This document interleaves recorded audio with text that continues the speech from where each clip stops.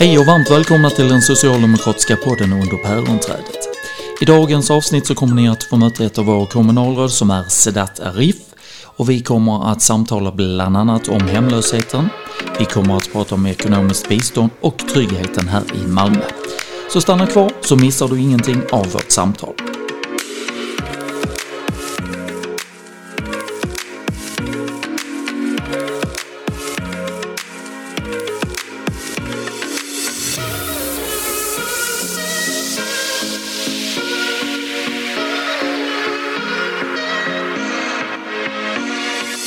Då har jag den stora äran att hälsa vårt kommunalråd Sedat Arif varmt välkommen till den socialdemokratiska podden under päronträdet. Tack så mycket, Patrik.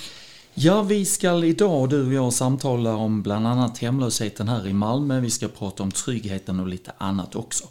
Men jag tänkte vi skulle uppdatera alla våra lyssnare, för efter valet så blir ni ju också tilldelade nya portföljer som kommunalråd.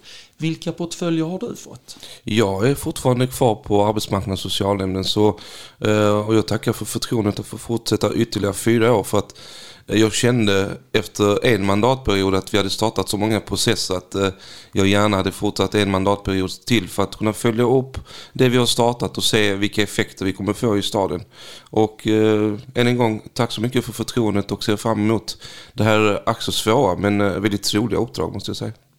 Ja, i ditt politiska uppdrag så är det ju ganska många utmaningar hela tiden. Därför att man kan ju känna ibland att vi tar detta beslutet men så förändras saker och ting i samhället i övrigt. Och sen så helt plötsligt så hjälper inte de besluten längre utan då måste man fatta nya. Hur utmanande är ditt uppdrag egentligen? Alltså det är ju en enorm utmaning. Jag tror inte jag hade kunnat föreställa mig ens det. Alltså vilken utmaning det skulle vara när jag väl tog mig an uppdraget och när partiet föreslog mig och tackade ja till frågan. Men samtidigt så kände jag liksom att i och med jag har ett otroligt stort engagemang kring de här frågorna, kring hemlösheten, kring egenförsörjningen som har påverkat väldigt mycket av min barndom och uppväxt också då mina föräldrar har varit långtidsarbetslösa. Missbruksfrågorna, jag nämnde hemlös och kriminaliteten som har berört mig mycket och mina vänner också, för att jag har vuxit upp i Rosengård och sett hur det har gått åt fel håll för väldigt många av mina vänner. Så det känns härligt och fantastiskt att få jobba med de här frågorna för att jag brinner så mycket, men jag inser ju också vilken utmaning det är, och det här bland annat kring kriminalitet är ju ingen utmaning bara för Malmö, utan vi ser ju i hela landet att man kämpar med de här frågorna, och här i staden har vi ändå sett positiva effekter. Om vi då börjar att bena upp de olika politiska utmaningarna som vi har stått inför och som vi står inför och så vidare, så ska vi nu titta på också utfallet av dessa. Om vi börjar med hemlösheten så mäts ju alltid konstigt nog i slutet på året att hemlösheten har ökat eller den har sjunkit och så vidare. Och det som är glädjande här så är ju att hemlösheten i Malmö har sjunkit konstant. Ja, det har den gjort nu minst senaste 3 åren åtminstone. Och det är ett gediget arbete som vi har gjort för att i takt 2015-2016 när vi hade en väldigt stor andel flyktingar som kom till Sverige, så blev det ju så att Malmö fick ta en väldigt stor andel, ett stort ansvar i detta. Och det skapade ju naturligtvis utmaningar, för att man har ju problem med bostadsfrågan i hela Sverige, och inte minst i Sverige eftersom vi var en stad som växte, och sen tillkom väldigt många flyktingar som kom till Sverige och sökte skydd. Så där hade vi en väldigt viktig fråga att knäcka, och där har vi faktiskt satsat väldigt mycket. Vi anställde 30 socialsekreterare som skulle jobba särskilt med bostadsrådgivningen som vi startade. Istället för att använda privata externa aktörer som kostar väldigt mycket, så var det väldigt viktigt för oss att bara informera människor att ställa dig i boplatshyd och kom fram i kön. Och nu när det har gått ett visst antal år nu, så har väldigt många av de personerna som kom till vår stad just 2015-16 nu kommit fram i kön. Och då tänker vi att det är bättre att man får ett förstahandskontrakt genom Boplats Syd än att vi köper in från privata aktörer där ett boende för en familj kan kosta 40-50 000. Så inte nog med att nu många familjer och hushåll har fått förstahandskontrakt andrahandskontrakt där hyrorna är mer rimliga. Men vi har dessutom sänkt kostnaderna för vi behöver inte använda de här externa lösningarna på samma sätt. Så 2 flugor i en smäll kan jag säga. Men vi har ju fortfarande utmaningar för att vi pratar också om 2 typer av hemlöshet. Vi har den sociala problematiken där väldigt många har missbruk, psykisk ohälsa eller både och väldigt ofta. Och där behöver vi gå in med insats och där har vi ju Bostad först och lite andra lösningar där vi kan gå in med insatser. Men sen har vi människor som bara är strukturellt hemlösa som vi kallar det, som inte har någon social problematik. Men de kan också få stöd. Men det är bara det att skillnaden är att vi inte har de här förstahandskontakten i långsiktiga stöden till dem, utan där måste man först och främst försöka lösa sin situation själv, och sen om man verkligen inte gör det så kommer man till socialtjänsten och så försöker vi tillsammans reda ut det, men grundtanken är att ingen ska vara utan tak över huvudet i vår stad. Mm. Jag tänker på definitionen av hemlöshet. Alltså många tror då, kanske matematik, att det är personer som lever på gatorna och är uteliggare och så vidare. Men det är ju inte det vi pratar kring. Nej, absolut. Alltså det vi pratar om när vi pratar om hemlösa som är ute på gatan i vår stad, så är det ungefär 25-30 personer. Och väldigt ofta så är det missbruk, psykisk ohälsa, samsjuklighet, och man vill helst inte ha med Malmö stad eller myndigheter att göra. Men där har vi ändå ett uppsökande team som hela tiden är ute, har en direktkontakt med de här personerna. Vi vet också om att de brukar dyka upp på de olika mötesplatserna där vi erbjuder möjlighet till att äta en bit mat så att säga, fixa hygienen och allt som behövs, men de vill inte ha med myndigheter att göra. Och de är ungefär 25-30 personer. Sen alla andra i den här definitionen på hemlöshet brukar handla om att man har ett andrahandskontrakt, man bor i ett osäkert boende, inneboende hos någon släkting eller vad det nu må vara. Så vi har inte samma definition som man har kanske i andra länder, att man ligger ute på gatorna. Men sen är det ju så att vi använder samma definition som man har enligt Socialstyrelsens definition, och där är det väldigt specifikt. Jag ska inte gå igenom alla delar där, i den biten, tänker jag mig. Den som är intresserad kan gå in på deras sida och se och läsa om detta. Men det är i alla fall viktigt, tycker jag, att man lyfter fram detta, att det är inte matematik att man är uteliggare. Absolut inte. I de här kategorierna som du har nämnt här, Sedat, så undrar man ju också, är det vissa grupper som är mer prioriterade än andra? Jag tänker på barnfamiljer, jag tänker på liksom andra utsatta och så vidare. Eller om man hanterar alla med insatser oavsett bakgrund? Nej, men alltså jag tänker så här, det finns olika nivåer av stöd. Vissa behöver bara ett boende. Man blir arbetslös, man skiljer sig, det går åt skogen liksom med den vardag, det är pussel som man har haft. Och då bör man söka sig till socialtjänsten för att bara kunna få ett tak över huvudet. Men sen har vi väldigt många Malmöbor som faktiskt, precis som jag nämnde tidigare, att man har problem med psykisk ohälsa, det kan vara missbruk av olika slag, samsjuklighet, och där har vi ju möjlighet att gå in med andra insatser. Sen har vi ju, precis som jag nämnde i början, insatsen Bostad först som är en väldigt effektiv insats. Det innebär att har du social problematik som missbruk eller annat, så kommer du till Malmö stad, så kan du, och så är utgångspunkten att du ska få en bostad, tak över huvudet först, sen börjar vi jobba med din problematik som missbruk och allt annat som kan finnas där omkring, så att säga. Så nej, det är olika vilka insatser du får. Sen har vi också väldigt många grupper som vanligtvis inte brukar få stöd från socialtjänsten, och det är kanske papperslösa som fått avslag av Migrationsverket som egentligen ska lämna landet. Och vi har ju sagt att har man fått ett avslag så ska man lämna landet, men gör man inte det så befinner man sig ändå i vår stad, och vi har det yttersta ansvaret för alla som befinner sig i vår stad. Så under vinterperioderna till exempel så har vi olika lösningar för papperslösa och så kallade EU-medborgare som är utsatta och tigger väldigt ofta utanför våra butiker i vår stad. De är ju inte jättemånga nu för tiden, men vi har ändå några insatser nu från december månad fram till mars-april månad, beroende på hur länge kylan håller på, för att vi vill inte riskera att någon fryser ihjäl i vår stad. Jag tänker just på detta, för ett antal år sedan så erbjöd ju Malmö kommun EU-emigranter och så vidare bussturer, att man betalar deras hemresa och så vidare. Är det insatser som vi fortfarande gör, eller det är så långt nu så att inte de insatserna finns kvar? Absolut. Alltså, för väldigt ofta så kommer ju många till socialtjänsten i Malmö och vill ha ekonomiskt stöd också. Och eftersom det inte finns en möjlighet, eftersom man ska egentligen tillbaka till det land som man har ursprung ifrån, så kommer man och ansöker om ekonomiskt ekonomisk hjälp från oss. Men svaret väldigt ofta, det är alltid individuella beslut och utredningar där, men svaret är ju väldigt ofta det vi kan erbjuda en biljett tillbaka. Och tar man sig inte tillbaka så finns ju de här värmestugorna till att börja med, men också några moduler som vi kommer ha ute på Stadiongatan vid Europaporten i samarbete med Svenska kyrkan bland annat. Okej, är det mer att beröra kring hemlösheten innan vi går vidare i vårt samtal som du känner att det här vill jag ändå lyfta? Nej, alltså jag tänker att vi har fått bra resultat sista åren, men vi har fortfarande väldigt mycket att göra, för att jag pratar om att vi har ett generellt problem i Sverige med bostadsproblematiken. Det är en nationell fråga.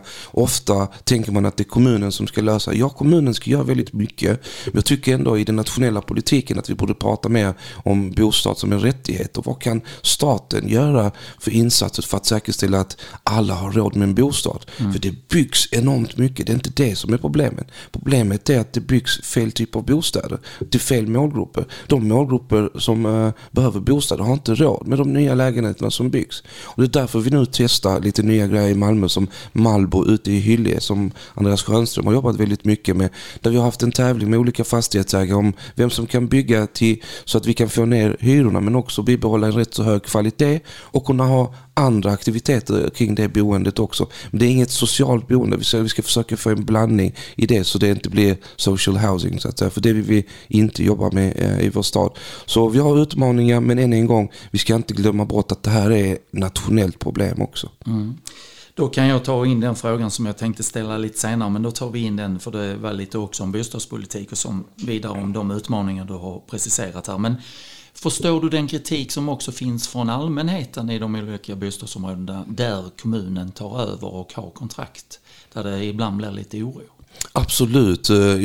Om du tänker på att vi ska öppna olika boenden för olika målgrupper och så. Jag förstår den, men utifrån det ansvar som vi har för de målgrupperna, så det är ingen som vill ha utsatta målgrupper i sitt område.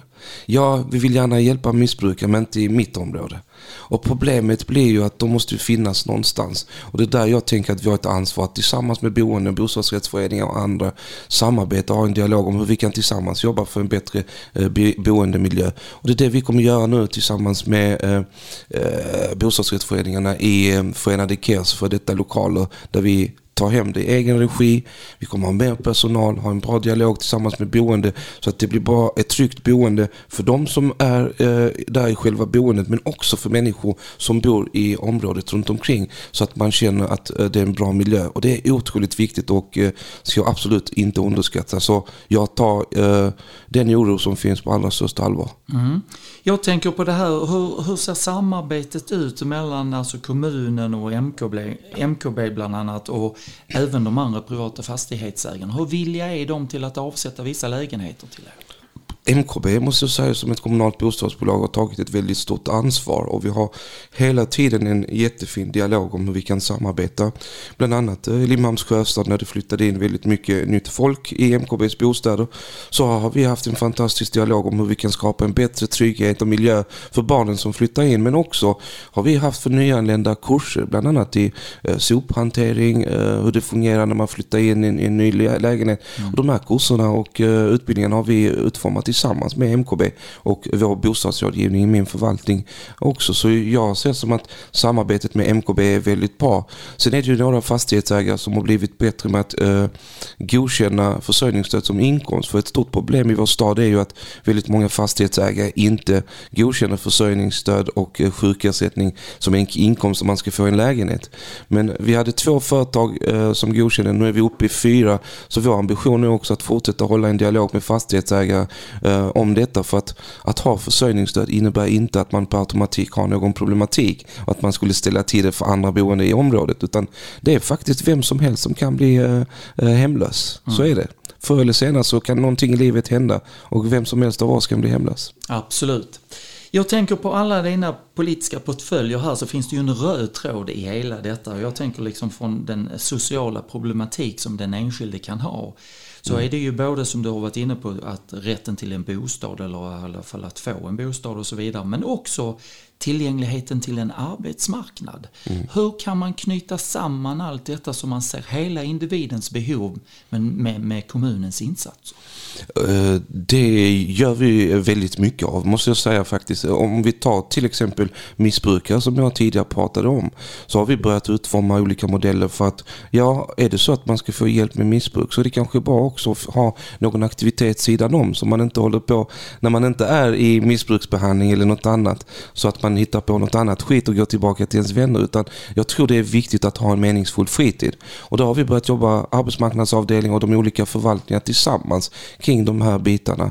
Sen när det gäller arbetsmarknadspolitiken, jag har ju kritiserat staten för att de steg efter steg tar flera steg tillbaka i arbetsmarknadspolitiken, och då får ju kommunen gå in och täcka ännu mer.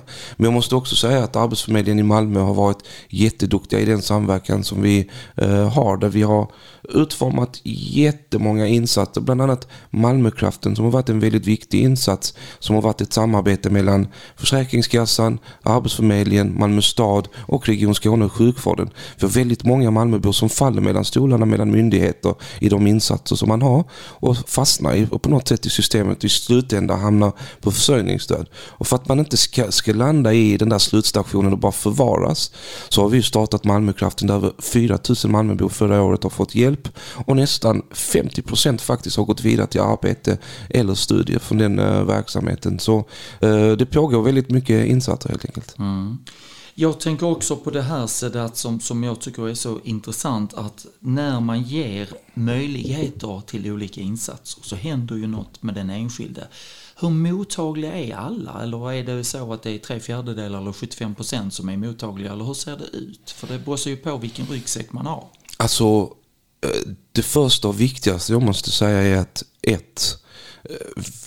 och det var viktigt faktiskt att förändra den kulturen. Vi pratade väldigt mycket om vad människor inte kan göra. Och jag hatar att prata om vad människor inte kan. Jag ser hellre att vi har en diskussion om, men vad kan en person göra? För alla kan bidra med någonting. Har man flytt från andra sidan världen förbi hela Europa upp till Sverige, så finns det en förmåga att göra någonting. Sen vad man kan göra är ju olika från person till person.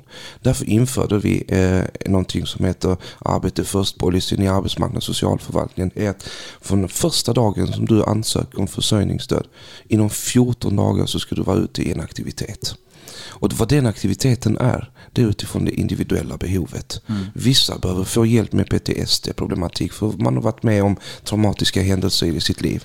Vissa behöver lära sig det svenska språket för det är nyckeln till att få ett arbete i vår stad. Vissa behöver andra insatser för det finns psykisk ohälsa eller något annat. Men inom 14 dagar så ska den planen ha utformats individuellt för varje person, och så ska man utifrån den individuella planering följa sin planering, men också om man måste erbjudas olika insatser då. Och den har varit otroligt viktig, och då har vi ju ökat enormt mycket antal människor som har gått på försörjningsstöd i aktivitet också. Och sen ska vi inte vara naiva genom att också erbjuda aktiviteter. Så motverkar vi också möjligheten till att faktiskt jobba svart. Och tyvärr är det inte många som gör det, men vissa utnyttjar det här systemet också. Så utöver att vi också ska erbjuda en massa insatser, så har det varit otroligt viktigt för oss också att bygga upp en organisation kring felaktiga utbetalningar och till och med fusk också, helt ärligt.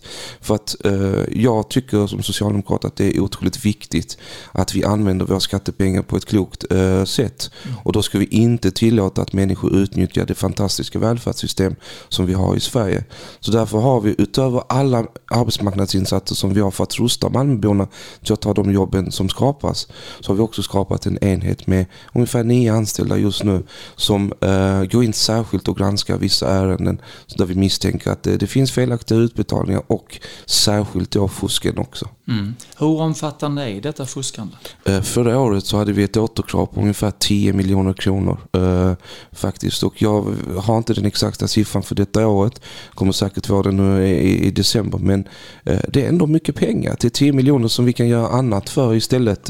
Och det handlar inte bara om de 10 miljoner som vi får in, men det är också förebyggande, för att när människor vet att du jobbar systematiskt mot fusk, så har vi också sett väldigt många hushåll som inte återkommer och ansöker mycket om försörjningsstödet också. Så det är förebyggande också på det sättet. Och det är sånt som man inte kan sätta pengar på direkt. Nej. Okej, vi ska gå vidare här så att nu i vårt samtal, och i folkmun så brukar man kalla det socialbidrag, men det heter ekonomiskt bistånd. Hur ser den utvecklingen ut under de senaste åren? För där kan vi också se att ekonomiskt bistånd har ju också sjunkit. Är det på grund av dessa insatserna eller är det att arbetsmarknaden har haft en god utveckling? Det är både och. Alltså, det första är att det förutsätter att vi har en god arbetsmarknad. Sen ska vi göra vad vi kan för att rusta Malmöborna. För problemet i Malmö är ju inte att vi inte har arbetstillfällen. Av alla arbetstillfällen som skapas i Skåne så är det 50% av dem som skapas i Malmö. Problemet är ju att de jobben inte har gått till Malmöborna. Och då behöver vi ha fokus på att rusta Malmöborna för att ta de jobb som skapas. Och där har vi ju haft bland annat jobbspåren som jag uppskattar väldigt mycket, där branschen kommer till oss och säger vi behöver anställa 20 solcellsmontörer. Jag kommer ihåg ett solcellsföretag kontaktade mig bara, vi behöver anställa folk men vi hittar inte. Ja men okej, men då sätter vi oss ner och kollar, vad behöver ni för att man ska kunna göra jobbet på ett tryggt och bra sätt? Ja, vi behöver detta och detta. Ja, men då utformar vi en utbildning på cirka 12 veckor. Sen har vi färdiga solcellsmontörer och i snitt på de här 9 jobbspåren som vi har haft så är det ungefär 80% som kommer ut i arbete. Fick information för veckan att elektromontörer eller vad det nu hette, ett jobbspår kring det. 20 personer som hade gått det jobbspåret, alla 20 fick ett arbete. Och det är väldigt effektivt och ett bra sätt, för att jag tror inte heller på insatser där vi bara skickar runt människor på olika utbildningar men inte får ett arbete och man tappar motivationen. Jag bara skickas på en massa kurser men jag får inget arbete. Så där har vi det väldigt viktigt för oss att jobba med de bristyrkena som finns i vår stad.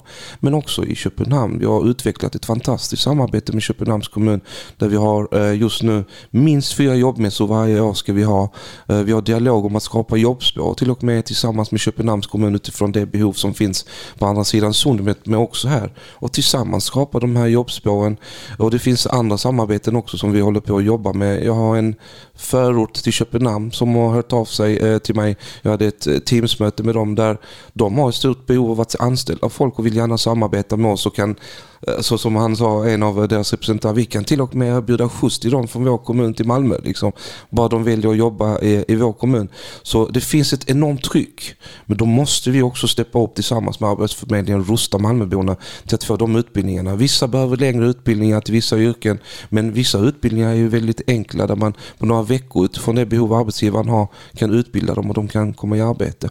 Så vi gör väldigt mycket. Vi har en god arbetsmarknad. Jag måste säga att senaste siffrorna, trots den här krisläget så som det ser ut i samhället, så har vi ett högt tryck fortfarande på arbetsmarknaden i Malmö och det ska vi dra nytta av så länge vi kan, tänker jag mig. Det känns som att Öresundsintegrationen den lever fortfarande utifrån det du berättade nu här nyss, så att det känns hoppfullt och gott. Men samtidigt så blir man ju lite konfunderad för att det här med resurserna från Arbetsförmedlingen så vet vi ju att de har ju fått lämna tillbaka ganska mycket pengar för att de inte har nyttjat dem. Hur ser den utvecklingen ut? Alltså, jag var ju väldigt förbannad, var det 2-3 år sedan, av att här behöver vi göra massor i Malmö med en hög arbetslöshet och så skickar man tillbaka pengar till staten. Och där har vi, upplever jag, haft en jättefin dialog med Arbetsförmedlingens representanter och jag är ordförande i Finsam också och pratat väldigt mycket. Men hur kan vi samverka tillsammans för att få ner arbetslösheten i staden? Och jobbspåren är ett samarbete med Arbetsförmedlingen. Malmökraften är ett samarbete. Så jag tror att man skickar mindre pengar. Även om det skickas fortfarande så tror jag att vi gör så gott vi kan. För att sen har ju Arbetsförmedlingen sitt regelverk kring hur pengar ska användas på ett bra sätt. Men jag måste faktiskt ge en eloge till dem för att väldigt många städer klagar över att utifrån M och SDs budget som gick igenom för något år sedan så slaktar man nästan fullständigt Arbetsförmedlingen så att man knappt har resurser att kunna göra sitt jobb ordentligt. Men jag upplever ändå att vi har ett bra samarbete i staden och jag ser nu framöver väldigt stora möjligheter att göra ännu mer. Vi pratar om att fortsätta Malmökraften nu. Vi har uppsökande verksamheter. Vi har skapat ett gäng som är ute och söker upp de här ungdomarna som vi tidigare inte har haft kontakt med. Så det är väldigt många samarbeten som vi har och håller på att utveckla faktiskt med dem i Malmö. Tillbaka tillbaks till detta med ekonomiskt bistånd igen. Ja, det är just lätt det, att vi liksom jag tappar bort mig där. men Men hur ser utvecklingen ut? För att innan så låg det ju på strax över miljarden som man betalade ut och sen har det sjunkit vad jag förstår. Jag vet inte var det ligger idag. Vet man det ungefär? Alltså kostnaderna ligger kring, det är högt fortfarande, 800 miljoner, men vi har gått ner från ungefär 10 000 hushåll och den senaste siffran i november var 6 894 hushåll. Så vi har ju liksom haft en väldigt positiv utveckling när det gäller försörjningsstödet. Och det är ju en bra arbetsmarknad och ett gediget arbete faktiskt som har gjorts. Och jag måste också säga tydliga förväntningar, för att jag tror att det är otroligt viktigt att vara tydlig med vad som förväntas av en, för att försörjningsstödet ska vara det yttersta skyddsnätet när allt annat i samhället har misslyckats. Och vara tillfälligt. Vara tillfälligt så att säga, och det ska inte vara någonting som du lever med i 10-15 år, för då har vi som samhälle misslyckats. För när vi nu sänker försörjningsstödet, ja, det är fantastiskt för ekonomin, det är fantastiskt för den statistik. Men vi glömmer väldigt ofta att prata om de positiva effekterna på den enskilda individen. Herregud, att få ett eget arbete, inte sitta hemma och må dåligt, få sig ett sammanhang, vakna upp klockan 8 och känna, nu ska jag till min arbetsplats, ta en kopp kaffe. Mina barn ser sina föräldrar gå till arbetet. De här positiva effekterna ska vi inte förglömma. Det här med att en mamma ensamstående med 3 barn säger, nu kan jag gå till affären. Hon hade fått ett arbete efter att hon hade haft försörjning. Nu kan jag gå till affären och köpa något till mina barn utan att behöva kolla i kontot om jag har pengar eller inte. Och liksom den ekonomiska friheten som tillkommer liksom med en egen försörjning är ju så underskattad, och vi måste prata mer om de positiva effekter som det får på samhället i allra högsta grad. Så jag är otroligt glad över den positiva utvecklingen, och jag hoppas att vi kan fortsätta med den utvecklingen, fullt medveten om att vi har just nu en samhällsutveckling på grund av kriget och inflation och mycket annat som kan komma att påverka det resultatet, men det är precis som jag sa innan, vi ska göra vad vi kan i alla fall från vår sida. Det kändes lite nu på ditt svar här så det som att du liksom såg tillbaks på din uppväxt själv, alltså hur ni hade det, och det har du ju pratat om innan. Så att, hur lärorikt har den uppväxten varit för dig nu när du sitter egentligen som kommunalråd och kan besluta en massa? Den har varit otroligt lärorik, för att därför jag kan ju bli jättefrustrerad när människor hela tiden pratar om fantastiskt bra människor har det på försörjningsstöd och att man lever i lyx och överflöd och så. Fullt medveten om att just vi levde väldigt knapert när vi levde på försörjningsstöd med mina föräldrar. Fullt medveten om att fattigdomen handlade inte om ekonomi bara hos oss, utan ekonomin och fattigdomen skapade också andra problem i vår familj som också på sitt sätt gav resultat på att vi som barn påverkades negativt. Och det finns ju forskning som visar på att om föräldrar fastnar i en väldigt stor period i försörjningsstöd, så finns det en stor risk för att även barnen hamnar i den cirkeln. Vilka negativa effekter som det är på lång sikt. För att inte tala om kriminalitet och annat också som kan komma in i bilden. För att helt ärligt, får man inte chansen till att få en egen försörjning och rusta, så ta de jobben som finns. Så finns det andra innanförskap i kriminalitet, extremismmiljöer också, där man erbjuder det innanförskapet också. Och därför är det en egen försörjning otroligt viktigt, både för vuxna men också unga Malmöbor. Vi är inne på detta med ekonomiskt bistånd. Där är ett par frågor till som jag tänkte vi skulle lyfta här, så att sedan ska vi gå vidare till tryggheten och så vidare. Men det handlar då om att jag försöker nu ta bort myten om detta att folk i allmänhet har en uppfattning att ja, det är bara att gå till socialen så får du pengar. Vilken prövning gör man på den enskilda individen för att de ska få ett ekonomiskt bistånd? Alltså man kollar ju på vilka förutsättningar du har, vilka kontoutdrag och vilka inkomster du har haft närmaste månaderna, hur länge du skulle behövt klara dig med den inkomst som du faktiskt har. För du kan inte ha haft 40-50 000 och sen bara komma nästa dag, hej nu behöver jag försörjningsstöd för jag gjorde av med 50 000 igår. Så det blir ju en ordentlig utredning, och det är därför vi brukar säga att först, vi har ju en möjlighet att ansöka digitalt, men första gången är alltid viktigt att du ska vara på plats på socialkontoret och ansöka, och sen påbörjas en utredning. Och jag brukar också säga att det är en individuell utredning, för alla har olika förutsättningar, och det är därför man får kolla på vilka förutsättningar du har haft, hur din situation har varit innan, vilka inkomster du har haft, och sen tar man ett beslut utifrån de förutsättningarna naturligt. Men så det är inte bara att du bara kan valsa in och så står någon där med pengarna i handen, utan det blir en utredning naturligtvis. Sen behöver man också göra, precis som jag sa i början när vi pratade om arbetsmarknadsinsatser, en bedömning kring, är detta långvarigt eller är det kortvarigt? Behöver vi gå in med andra insatser? För att när man också besöker en socialsekreterare så kan man också komma fram till att det finns annan problematik också. Det kan vara missbruk, det kan vara kvinnor som utsatts för våld i nära relationer.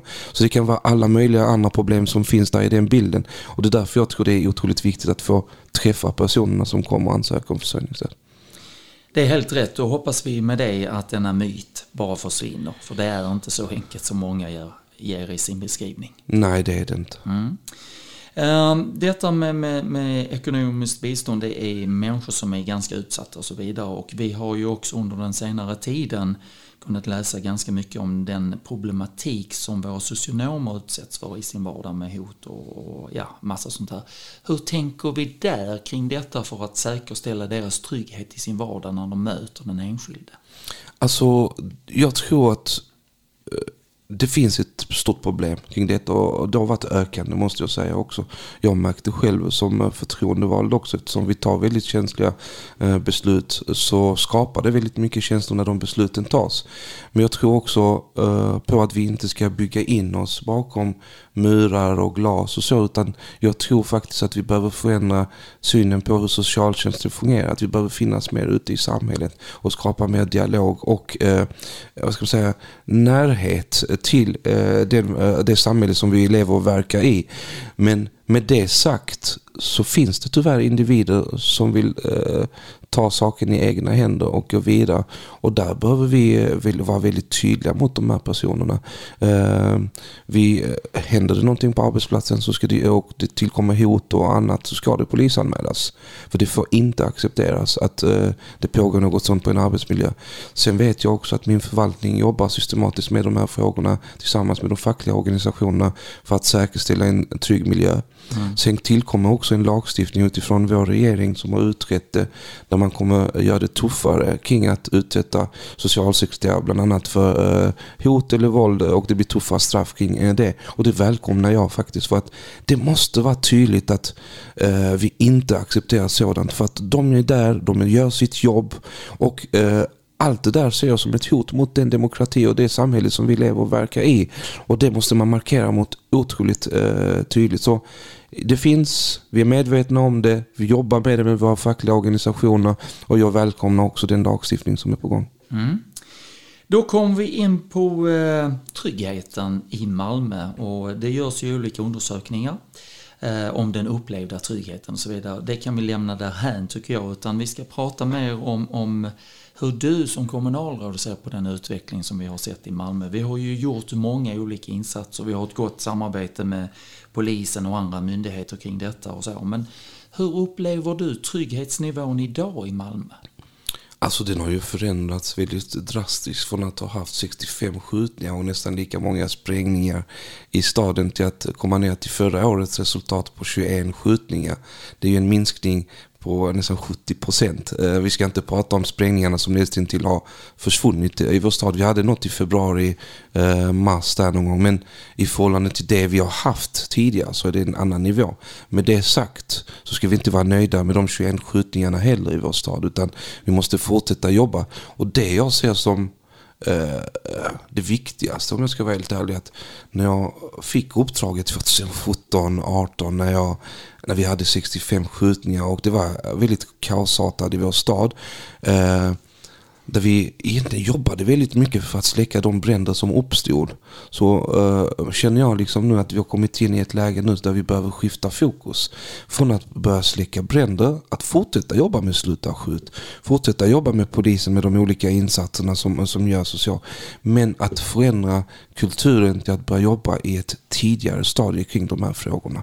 Och det är därför jag kan tycka att den debatt som fördes under valrörelsen var väldigt skev, där det var väldigt stort fokus på de tuffare lagstiftning och tuffare, man ska straffa folk i större omfattning, utvisningar och det ena och det andra.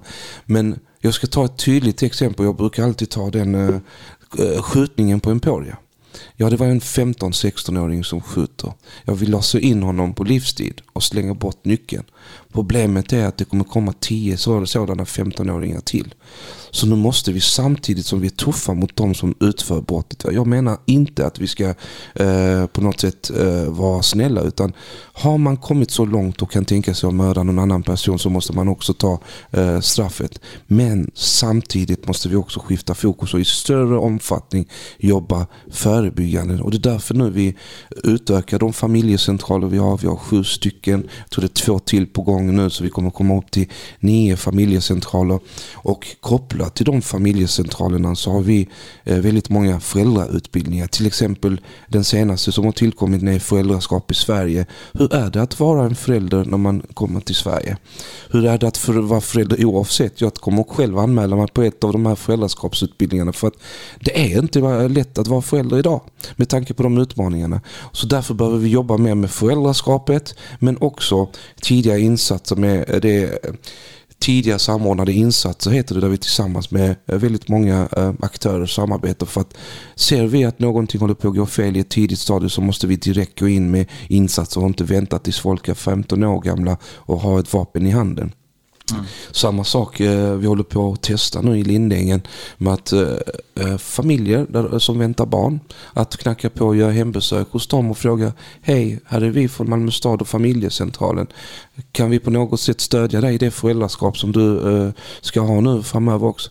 Jag trodde först att alla skulle tacka nej till de där hembesöken. Men det som jag fick information om från familjecentralen är att nästan till alla, jag tror det var bara ett hushåll som hade tackat nej till det hembesöket som man skulle göra. Och det är fantastiskt. Tänkte jag, ett tidigt stadie, gå in och stödja föräldrarna till att göra rätt. För det är en utmaning att vara förälder. Så just det här tidiga tycker jag att vi ska ha väldigt stort fokus framöver närmaste 4 åren. Mm. Jag tänker också att vi tar och berör den frågan här, för att straffen har ju skärpts och så vidare. Vi fick ju detta om du bär vapen och så vidare, så blev du liksom direkt häktad och alla de.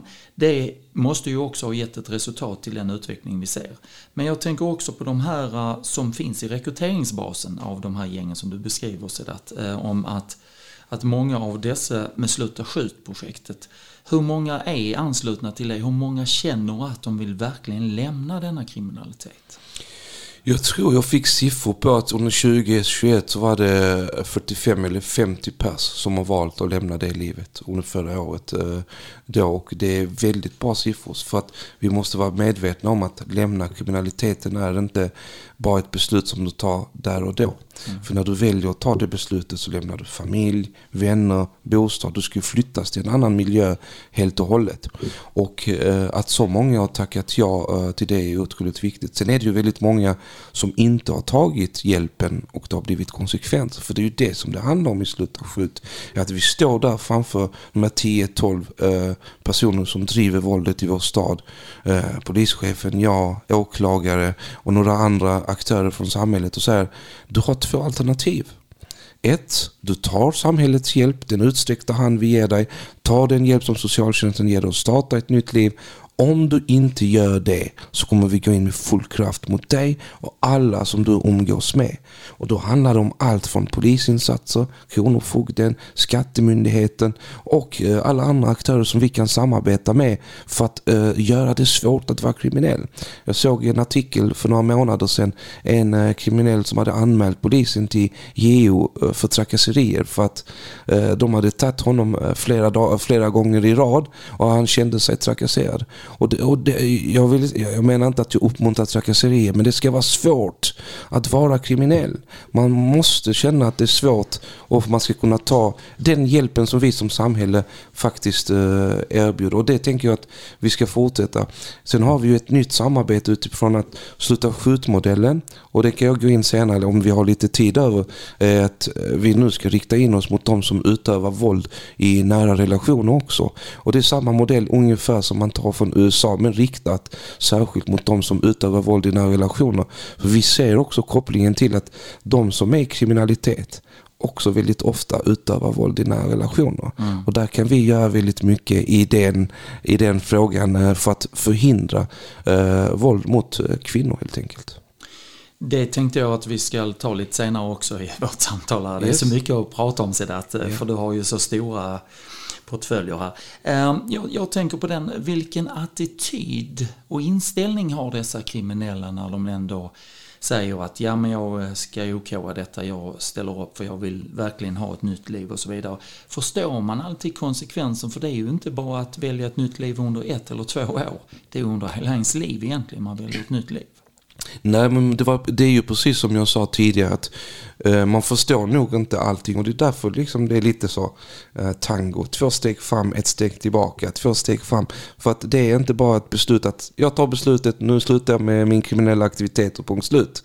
Alltså man måste ju kapa av de relationer som man faktiskt har haft och bestämma sig för att nu vill jag faktiskt leva på ett annat sätt. Och alla gör inte det. Det tar tid. Vissa beslutar sig och tror sig ha bestämt sig för att lämna det, men tyvärr hamnar en gång tillbaka in i kriminaliteten. Men där måste vi ändå vara förstående till att det där är en resa.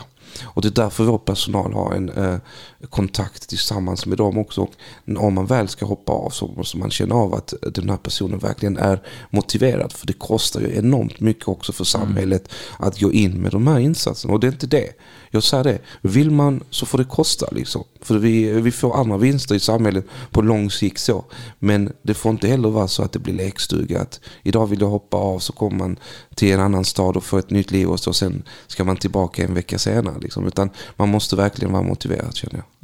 Jag tänker på det, polisen sa ju för ett antal år sedan att vi vet exakt hur många de är, ungefär på strax över 100 av dessa elementen som liksom dikterade villkoren i Malmö. Har den gruppen sjunkit eller den ligger kvar på samma nivå? Så jag kan inte de exakta siffrorna, men definitivt eftersom vi har jobbat och väldigt mycket med den gruppen, för vi vet vilka de är, så handlar det om att vissa har hoppat av, vissa har dött tyvärr och vissa är inne. Och när vi väl har slutat skjut så får man ju se en bild, kanske inte foton på personerna, men person 1, person 2, hur det har gått för dem som var senast med i slutat skjut. Och där kan man ju se på bilden hoppat av, dött, blivit inlåst och fått ett långt straff, så man får verkligen säga att det blir konsekvenser om man inte väljer så. Men jag tror det har minskat, men problemet, precis som jag sa, är att den kan minska, men nu måste vi också skifta fokus till att faktiskt stänga kranen så det inte kommer in fler. För annars kan vi hålla på så här hur länge som helst. De hoppar av och så kommer det in nya, tar deras platser och så vi måste jobba på ett bättre sätt, och där tänker jag mig framöver också att vi ska ha en tätare dialog med skolan också. Hur skolan och socialtjänsten och förskolan också för den delen kan jobba mycket bättre, för jag tror att det finns en enorm potential där närmaste mandatperioden. Man har ju märkt också att kriminaliteten har ju ändrat sin skepnad och beteende, och de har ju blivit allt mer sofistikerade. Jag fick höra bara via Sveriges Radio nu en dokumentär från P1 här, till exempel att de hade swishat över pengar till en individ, liksom en 1000-lapp och 5000 och så vidare, och helt plötsligt så från det här liksom att den här personen har fått de pengarna, så helt plötsligt så börjar de ställa krav på samma individ, och sedan så skulle den här personen betala tillbaks, och då var det i form av den personen skulle utföra olika tjänster. Det är rätt sofistikerat. Det är rätt så sofistikerat, och det jag menar att kriminella hittar ju alltid nya sätt liksom att utöva sina kriminella aktiviteter. Och jag tror att det är där vi har ett ansvar som samhälle att kunna erbjuda ett annat alternativ, för att vi brukar också säga det till dem att det är inte roligt att kolla sig om ryggen hela tiden, eller någon som kommer skjuta mig. Springa runt med stressen och med en skyddsväst hela tiden. Vi känner till den stressen som de har, och vi måste som samhälle bli bättre på att säga att men vi vet att du inte vill leva det livet. Var rädd för att någon av dina vänner som du kallar bror eller vad du nu kallar dem kommer nästa vecka ändra sin lojalitet. För att vi pratar än en gång idag att det är inte de här traditionella gängen som vi tidigare har känt till, utan nu pratar vi om kriminella grupperingar. För den som man är lojal mot denna veckan är man kanske inte lojal mot nästa vecka. Nej. För att det finns en massa pengar som man erbjuds för att rigga så att en annan så kallad vän eller bror eller vad man nu kallar den personen blir skjuten. Och där är de fullt medvetna om att det inte finns någon lojalitet. Och det är därför vi måste vara där och säga, lyssna, vi vet att den livsstilen är jobbig. Det finns andra alternativ. Vi kan erbjuda dig arbetsmarknadsinsatser. Vi kan erbjuda dig ett annat liv. Och det där med tekniken skapar ju möjligheter på gott och ont också. Tyvärr. Alltså jag blev så berörd när jag hörde den dokumentären faktiskt. Hur sjukt det blev. Ja, det berör ju inte bara den enskilda personen, det berör ju hela familjen också. För att helt plötsligt så har ens barn hamnat i en situation med kriminella och så ska man reda ut den, så är man inte van, för man vill ju bara leva sitt liv i lugn och ro. Och där tror jag faktiskt att även lagstiftningen behöver bli bättre faktiskt i stödet till de som utsätts för den här typen av vad ska man säga, brott i så fall också. Hur ser du på den utveckling nu som också har speglats i det offentliga rummet, så att många med utländsk härkomst, de tar sina barn för de känner inte att de ska vara kvar här, utan man skickar hem dem till ursprungslandet där man kommer ifrån för att inte de ska råka illa ut? Alltså, jag tror att vi har en hel del, om man ska vara självkritisk mot socialtjänsten, det görs väldigt mycket för att skapa förtroende för myndigheten. Men jag tror också det finns en generell rädsla för att faktiskt söka den hjälp som går att få här i Sverige. Och när man inte känner till vilka möjligheter som finns, så tror man ibland att den lösningen som du pratade om är lösningen. Men jag tror inte alls på den, utan jag tror tvärtom att man kan utveckla andra beteenden när man väl kommer till sitt hemland i så fall. Men jag tror att vi behöver jobba på förtroendet för socialtjänsten mer än vad vi gjort tidigare. För vi har ju också sett olika kampanjer mot socialtjänsten om att vi bara omhändertar barn, att vi bara är ute och splittrar familjer och så. Och det stämmer ju överhuvudtaget inte alls. Nej, det är ju en sjuk kampanj mot oss. Så. Men jag har liksom hört ganska många mammor som pappor uppe i, framförallt då i Stockholm, som gör och tillämpar detta med att skicka hem dem och så. Så att, och i det ena fallet så tyvärr så missar han sin son. Men så är det. Men just det här med förebyggande, för det är ju det som du säger att vi måste ha mer fokus på. Vem är det som kan råka ut för denna rekrytering? För vi ser, i ena sidan så finns kriminaliteten. I andra sidan så finns den här extremismen. Alltså det är ju två vitt skilda saker, men med samma beteende dock. Hur kan vi förebygga? Hur kan vi rusta allas våra barn för att inte rekryteras? Det måste vara den största utmaningen. Absolut. Jag tror först och främst, och det är därför jag brukar säga att vi måste jobba tidigare, att i ett tidigt stadie när vi ser att det finns några riskfaktorer som vi kan ta bort för att barn inte ska råka illa ut, så ska vi gå in med tidiga insatser. När vi ser att det inte går tillräckligt bra för en ungdom i skolan, så måste vi tidigt gå in med insatser. Ibland så räcker kanske skolans insatser, men väldigt ofta så tror jag att socialtjänsten skulle kunna spela en viktig roll gentemot barnet i det stödet som skulle kunna utvecklas i olika insatser. Sjukvården, BUP skulle kunna ha en viktigare roll. Där har vi ju enorma utmaningar också. Men också att ge stöd till föräldrarna och kunna på rätt sätt också hantera de utmaningarna med sitt barn. För ibland kan det vara svårt för föräldrar att vara goda föräldrar till vissa barn. Och där är inte lösningen alltid att omhänderta barn. Herregud, det finns väldigt många insatser som vi har i socialtjänsten där vi kan säga till föräldern, ja men du, vi vet att det är tufft, du behöver hjälp med detta. Och det finns olika insatser utifrån de utmaningarna som man har. Och att vara modig och kunna säga att nu är det tufft och jag behöver hjälp. Och där går jag tillbaka återigen att jobba med det förtroende som vi har och vara ute lite mer i samhället, så att man inte ser oss som en institution som bara tar barn från... För det där liksom med att omhänderta ett barn är ju när allt annat har misslyckats. Det är då liksom man ska gå in och komma och hända barn. Däremellan så finns det enormt mycket insatser som vi kan erbjuda barnet och föräldrarna också. Så min uppmaning är ju liksom att söka den hjälpen som finns. Men vilka områden är de rekryterar ifrån? Alltså är det rent generellt eller det är vissa utsatta där man vet att många lever kanske i en fattigdom? Alltså det är ju i de utsatta områdena som det är lättare att rekrytera naturligtvis också. Jag känner till liksom religiösa extremister som har försökt rekrytera mig när jag var yngre kring. För att om vi inte blir bra på att faktiskt se till att ta hand om våra unga, se till så att de får rätt skolgång, klarar skolan, får en egen försörjning, kan leva ett gott liv, så finns det andra som kommer lyfta fram i att den där innanförskapet som du faktiskt söker, den finns hos oss. Och sen är problemet också att det jag har sett tyvärr är ju inte bara nu ungdomar som det går dåligt för i skolan som rekryteras. Jag ser också att det finns vissa ungdomar som faktiskt har ganska bra resultat. Går bra i skolan, i gymnasiet och så. Men också ser detta som en lätt väg att tjäna snabba pengar. Och man kommer in, jag ska bara sälja lite för att tjäna pengar. Men sen tyvärr så finns ju en enormt stor risk i att man hamnar i större kriminalitet när man väl börjar. Allt från att det uppstår upphittade skulder till att man hamnar i andra konflikter med de här människorna också. Så det är något som jag har sett och uppmärksammat en hel del. Men naturligtvis är det så att ju i större omfattning som du befinner dig i ett område med fler riskfaktorer, desto större är risken också att du hamnar i kriminalitet bland de här. Och det är därför vi har olika verksamheter, allt från uppsökande verksamhet till lyftet och flexet för att kunna ge stöd till den så kallade svansen till de här tungt kriminella för att få dem till att lämna ett kriminellt beteende i ett tidigt stadie. Och där finns det också särskilda insatser från Malmö stads sida. I allt det som vi har berört nu från att vi startade vårt samtal här så är det ju faktiskt politiska processer, politiska beslut. Det är ju det som är verktyget att kunna nå de här olika målen och så. Vad känner du idag, så här i slutet på 2022, att du saknar i form av verktyg för att vi ska kunna skapa ett bättre samhälle för de vi nu har berört?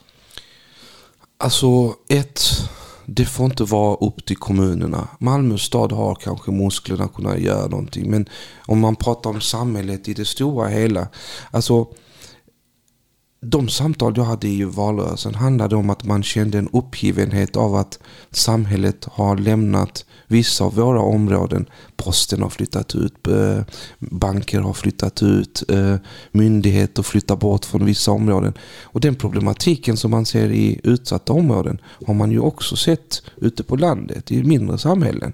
Banker flyttar och vårdcentraler flyttar bort och så. Och när vi har ju pratat väldigt mycket i vårt parti kring att hela landet ska leva, då tror jag samhället som helhet har ett ansvar att säkerställa att faktiskt att vi bygger ut våra samhällen så att arbetsförmedlingen finns i alla kommuner så att alla kan få stöd.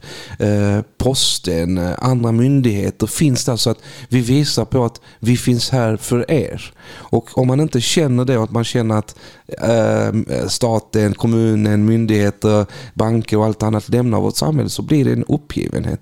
Så jag tror att staten måste i större omfattning jobba på liksom att jobba för att få ut myndigheter i hela landet, se till så att servicen till medborgarna är likvärdig också, så att man inte bara samlar dem i centrum på en större stad så att säga. Men sen handlar det om det här med arbetsmarknaden som vi har pratat om. Säkerställa så att fler får en chans, för att jag sa ju det att mina föräldrar i början, när vi kom till Sverige, så levde vi ju mina föräldrar i arbetslöshet. 10-12 år tog det för min farsa att komma in i ett arbete, och det var tack vare att jag fick ett fotbollskontrakt där jag också blev erbjuden liksom ett arbete. Och det arbetet sa jag, det ska min farsa ha. Jag tar bara matchpremierna och träningspremierna. Det var hans första riktiga fasta jobb i Sverige. Och liksom att ge fler människor få den chansen och rusta dem till det är A och O. Samtidigt så ser jag nu enligt Tidöavtalet att man har avsatt 10 miljoner kronor för socialt förebyggande arbete för 290 kommuner. Och då tänker jag, ja men herregud, om vi har så många skjutningar i landet, och man bara avsätter de här 10 miljoner till 290 kommuner. Vad kan man göra med 10 miljoner kronor i 290 kommuner? Och då tänker jag att då har man tappat bort det andra perspektivet som jag pratar om, det förebyggande. Man kan inte förvänta sig att kommunen gång efter gång ska ta allt ansvar där staten tar ett steg tillbaka. Så jag tänker att vi behöver en mer offensiv statlig politik för de här frågorna. För annars lås in 20, 30, 100, 200, skapa hur många fängelser du vill. Stänger du inte kranen så det inte kommer in fler ungdomar där, så kommer du bara få ett flöde i systemet hela tiden. Så det är nog, skulle jag säga, bland det viktigaste samhällsutmaningarna, för att jag menar på att om kriminaliteten fortsätter att öka i vårt samhälle så hotar det demokratiska samhälle som vi känner till idag på alla sätt och vis. Vad har du för hälsning att skicka till alla våra lyssnare och Malmöbor nu kring tryggheten? Hur upplever du tryggheten, och i relation givetvis också med den allmänna uppfattningen att många känner sig otrygga och känner att det är lite kusligt? Vad har du för budskap att säga till dessa? Alltså jag tror så här, politiken har ett stort ansvar att säkerställa så att Malmöbor känner sig trygga, och vi ska göra vad vi kan på alla sätt och vis och jobba för att Malmöbor ska känna sig trygga. Men jag brukar också säga att vi alla har ett ansvar i att skapa en trygg stad för varandra. Det kan vara i hur vi bygger vårt samhälle, vår stad, men det kan också vara vad jag som individ gör. Och det är därför jag till exempel brukar nattvandra på fredagar. Kolla vilka initiativ det finns. Finns det något initiativ i ditt område där du kan dyka upp en timme i veckan och erbjuda läxhjälp tillsammans med någon annan förening för att stötta upp ungdomar som har det svårt i skolan? Finns det något annat initiativ kring värmestugorna nu som söker enormt många volontärer? Så jag tror att politiken ska ta det stora ansvaret, men att vi alla tillsammans skapar den stad som vi vill leva i. Så jag hoppas ju att fler Malmöbor, även om jag tycker att vi har en fantastisk stad med enormt många eldsjälar, att fler Malmöbor skulle kunna vara en del av i den trygga utvecklingen, trygga fantastiska staden vi vill alla leva i. Då så ska vi ta det sista ämnet för vårt samtal idag, så att sen får du komma hit fler gånger, och det handlar om det du har varit inne och pekat på det 2 gånger tror jag. Och det handlar om hemmet och vad som händer innanför hemmets väggar och dörr. Och där kan vi ju också säga att många kvinnor är mycket hårt utsatta. Och vi alla kommer ihåg alla de här budskapen som har flera år på nacken nu, inte en till och så vidare. Vilka insatser gör vi för att säkerställa så att inte kvinnor blir utsatta för detta helt meningslösa våld av sjuka personer? Det största enskilda beslutet som vi tog var ju kommunfullmäktige för någon månad sedan om att vi tog en plan fri från våld. Och i den planen så innefattar det att varje förvaltning ska ta fram en egen plan kring hur man ska jobba med frågan om våld i nära relationer. Hur tänker man då? Jo, det är så att inom skolan så möter man det på olika sätt i sin verksamhet. Och då ska man utifrån sina verksamheter skapa en egen plan. Hälsa, vård och omsorg hjälper väldigt många äldre. Tyvärr är det väldigt många äldre också som utsätts för våld i nära relationer. Då måste hälsa, vård och omsorgsförvaltningen ta fram en egen plan. MKB, bolag också, kommunal, de ska också utifrån sin verksamhet, utifrån de målgrupper de jobbar med, ta fram en egen plan. Och sen är tanken utifrån de här planerna som man tar fram i bolagen och förvaltningarna är att man ska följa upp vad är det som har hänt. Utöver det så handlar det om att skapa kunskap i frågan. Kompetensutveckla vår personal också om hur man känner igen att någon har utsatts för våld i nära relation, men också hur man jobbar med detta på sin arbetsplats, för det kan vara en kollega eller någon på jobbet som utsätts för detta, och att gå in och att känna igen detta och veta men hur går jag vidare med detta nu utifrån min verksamhet. Så det är först och främst det som är viktigt. Planen kommer vara en väldigt viktig del framöver, och sen ska det följas upp också kring vad har vi uppnått nu och hur går vi vidare fram till 2026 då planen nu gäller från 2022 fram till 2026. Så det arbetet kommer att pågå i alla förvaltningar. Sen har vi ju resursteam Heder som är ute på olika mötesplatser och informerar våra unga. För det handlar också om att stödja dem som utsätts och möta dem i trygga miljöer också. Men det handlar också om att skapa kunskap och förändra de normerna på hur vi ser på den här frågan. Det här att det inte är okej att utföra våld i nära relationer och bete sig. Vilka macho-attityder har vi? Hur kan vi förändra kring det? Sen har vi kompetenscentrum i staden som utbildar enormt mycket personal, men vi har också börjat erbjuda det till andra kommuner bland annat också utifrån att vi har en enorm kompetens i Malmö. Vi har våra trygga boenden, men det viktigaste nu som är nytt inför denna mandatperioden är att vi kommer börja rikta oss mot de männen, och som det oftast är, som utövar våld i nära relationer. Och sen ska man inte se det som en enskild bubbla, för som jag sa att det kan ju också vara kopplat till kriminalitet. Det kan vara en kriminell som utövar våld i nära relationer. Det kan också vara någon som aldrig har varit inne i något kriminellt register men som utövar det. Men det kan ju också finnas en problematik i att den här mannen som börjar utöva våld i nära relation också utsatts för våld när man var liten. Så det gäller att både jobba med barnen, föräldrarna i ett tidigt skede, för att vi ser också att om vi inte jobbar med hela familjen så kan det vara barn som har sett sin pappa utöva våld mot mamman som också sen i ett senare stadie kanske börjar utöva våld i samhället men också i sitt eget hem. Så det här är ett enormt stort pussel, men det blir också samma alternativ här, precis som i slutet 7, är att man ska kartlägga nu väldigt många människor som utövar våld i nära relationer, och vi ska samarbeta med kriminalvården, polisen och kommunen i den här frågan. Och när man har kartlagt de här personerna, kartläggningen kommer pågå under våren 2023, så ska man sen försöka träffa dem och skicka budskapet: vi ser vad du håller på med, om du inte slutar upp med detta beteende så kommer det bli konsekvenser. Och där kan ju kriminalvården och polisen involveras i det arbetet för att gå in med konsekvenserna om man inte slutar upp med det beteendet i så fall. Jag tänker på att det är ju mycket som händer i det tysta. Och det vet vi.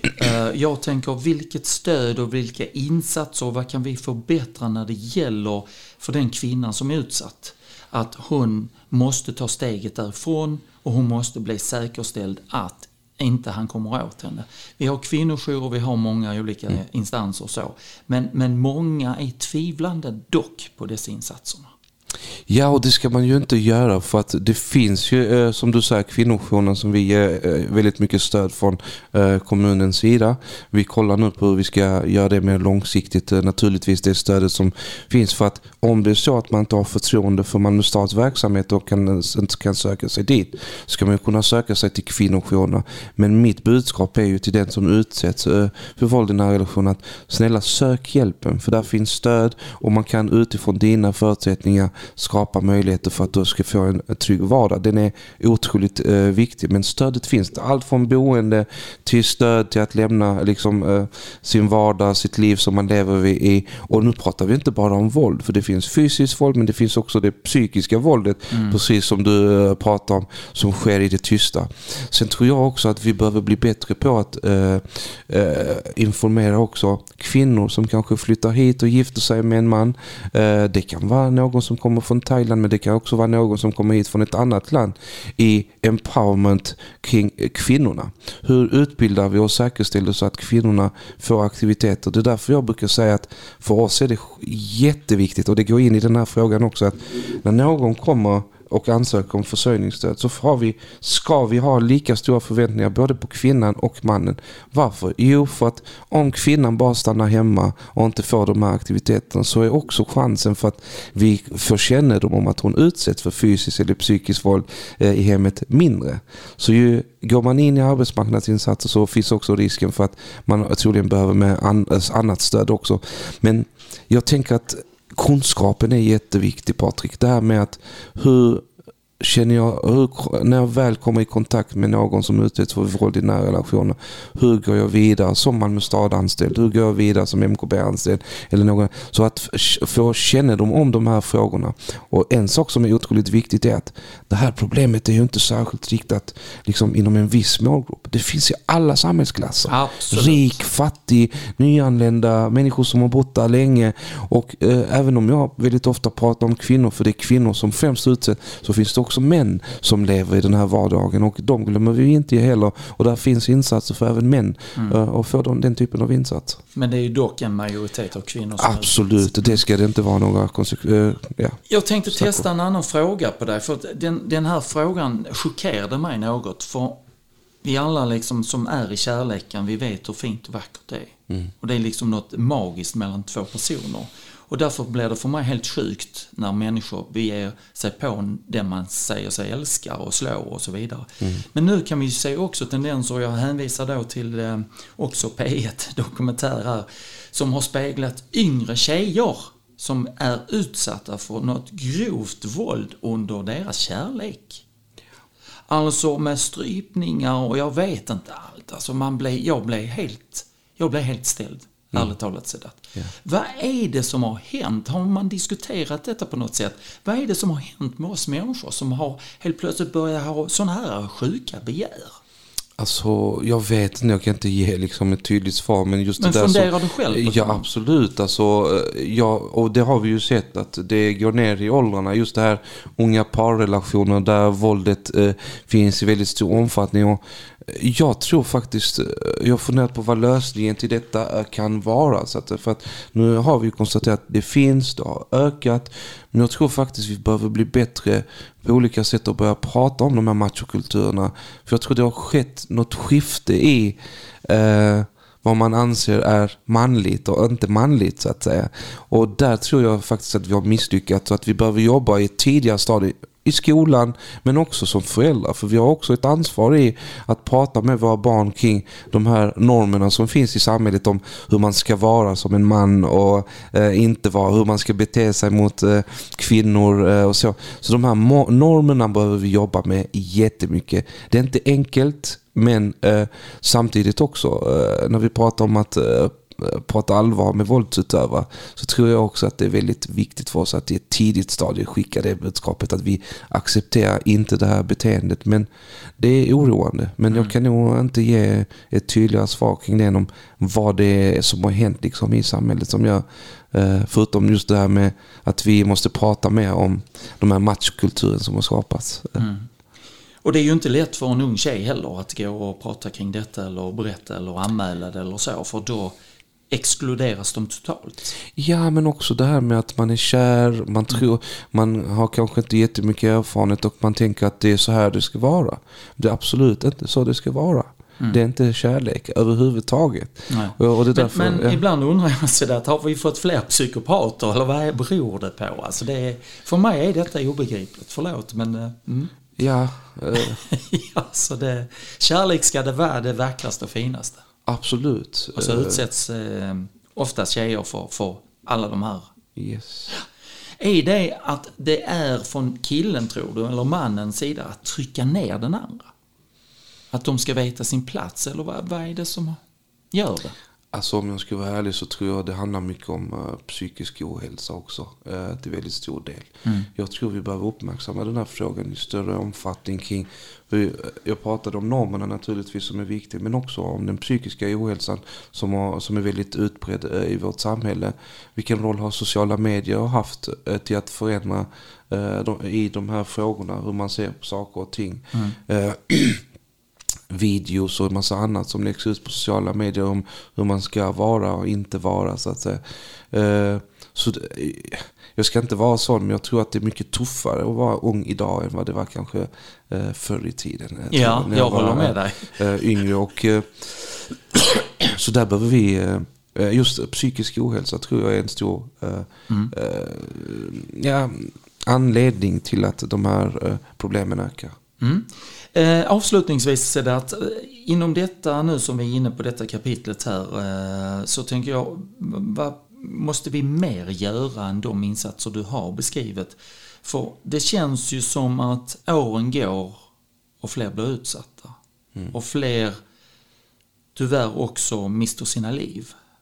Och vi måste ju göra någonting. Vad är det mer som krävs utifrån liksom nationellt men också kommunalt? Vad känner du att vi saknar? Alltså, jag tror att det vi saknar, till att börja med segregationen. Alltså just fattigdomen och klyftorna som har ökat i vårt samhälle måste vi ta tag i. För att ju mer segregationen och fattigdomen ökar i vårt land så kommer det vara fler som kommer välja kriminaliteten som en väg i livet. Så det är liksom en av de enskilt största utmaningarna som vi har framför oss. Rätten till ett arbete, rätten till bostad, tak över huvudet och ett bra liv egentligen. För det är det. Sen tror jag att det handlar mycket om skolan. Alltså hur kan vi bli bättre att stödja de elever som faller bort väldigt tidigt och stödja dem till att faktiskt klara skolan. Sen kan inte alla bli akademiker, det är jag fullt medveten om, men att kunna ge rätt stöd i alla fall så att man får en egen inkomst längre fram, det är en väldigt viktig del, för jag tror att det förebygger väldigt mycket andra problem i livet också. Jag skulle kunna prata om hur mycket som helst kring de utmaningarna som vi har, men en sak som jag känner mig orolig, och med tanke på att jag har en annan bakgrund, jag är inte född i Sverige, jag kom hit liksom när jag var 6 år gammal, det som oroar mig väldigt mycket är ju den främlingsfientlighet som sprider sig i vårt land egentligen. För att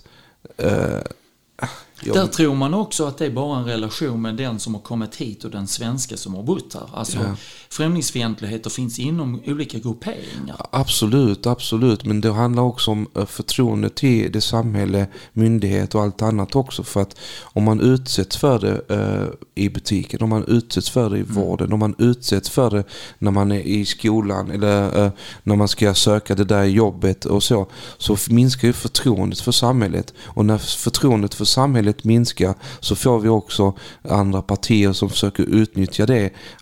Och jag pratar inte bara om SD. Det kan vara partier på andra sidan också som dyker upp och bara titta hur ni behandlas i Sverige.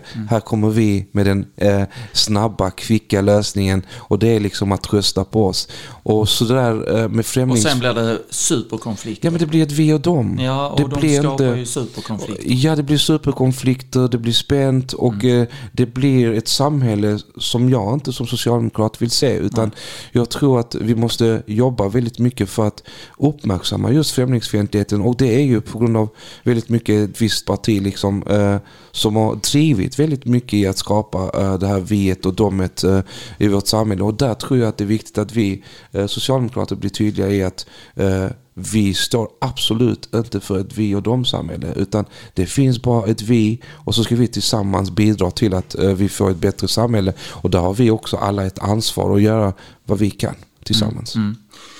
Ja, vi skulle kunna prata länge, Ja. Men vi får dela upp det i olika avsnitt, och det är ju så att hela tiden så sker det utveckling inom dina politiska områden och man beslutar ju nya saker och så vidare. Så vi kommer att uppdatera våra lyssnare vid kommande sändningar. Så Absolut. Stort tack Sedat Arif för att du kom hit, och lycka till med ditt politiska arbete. Tack så mycket, Patrik.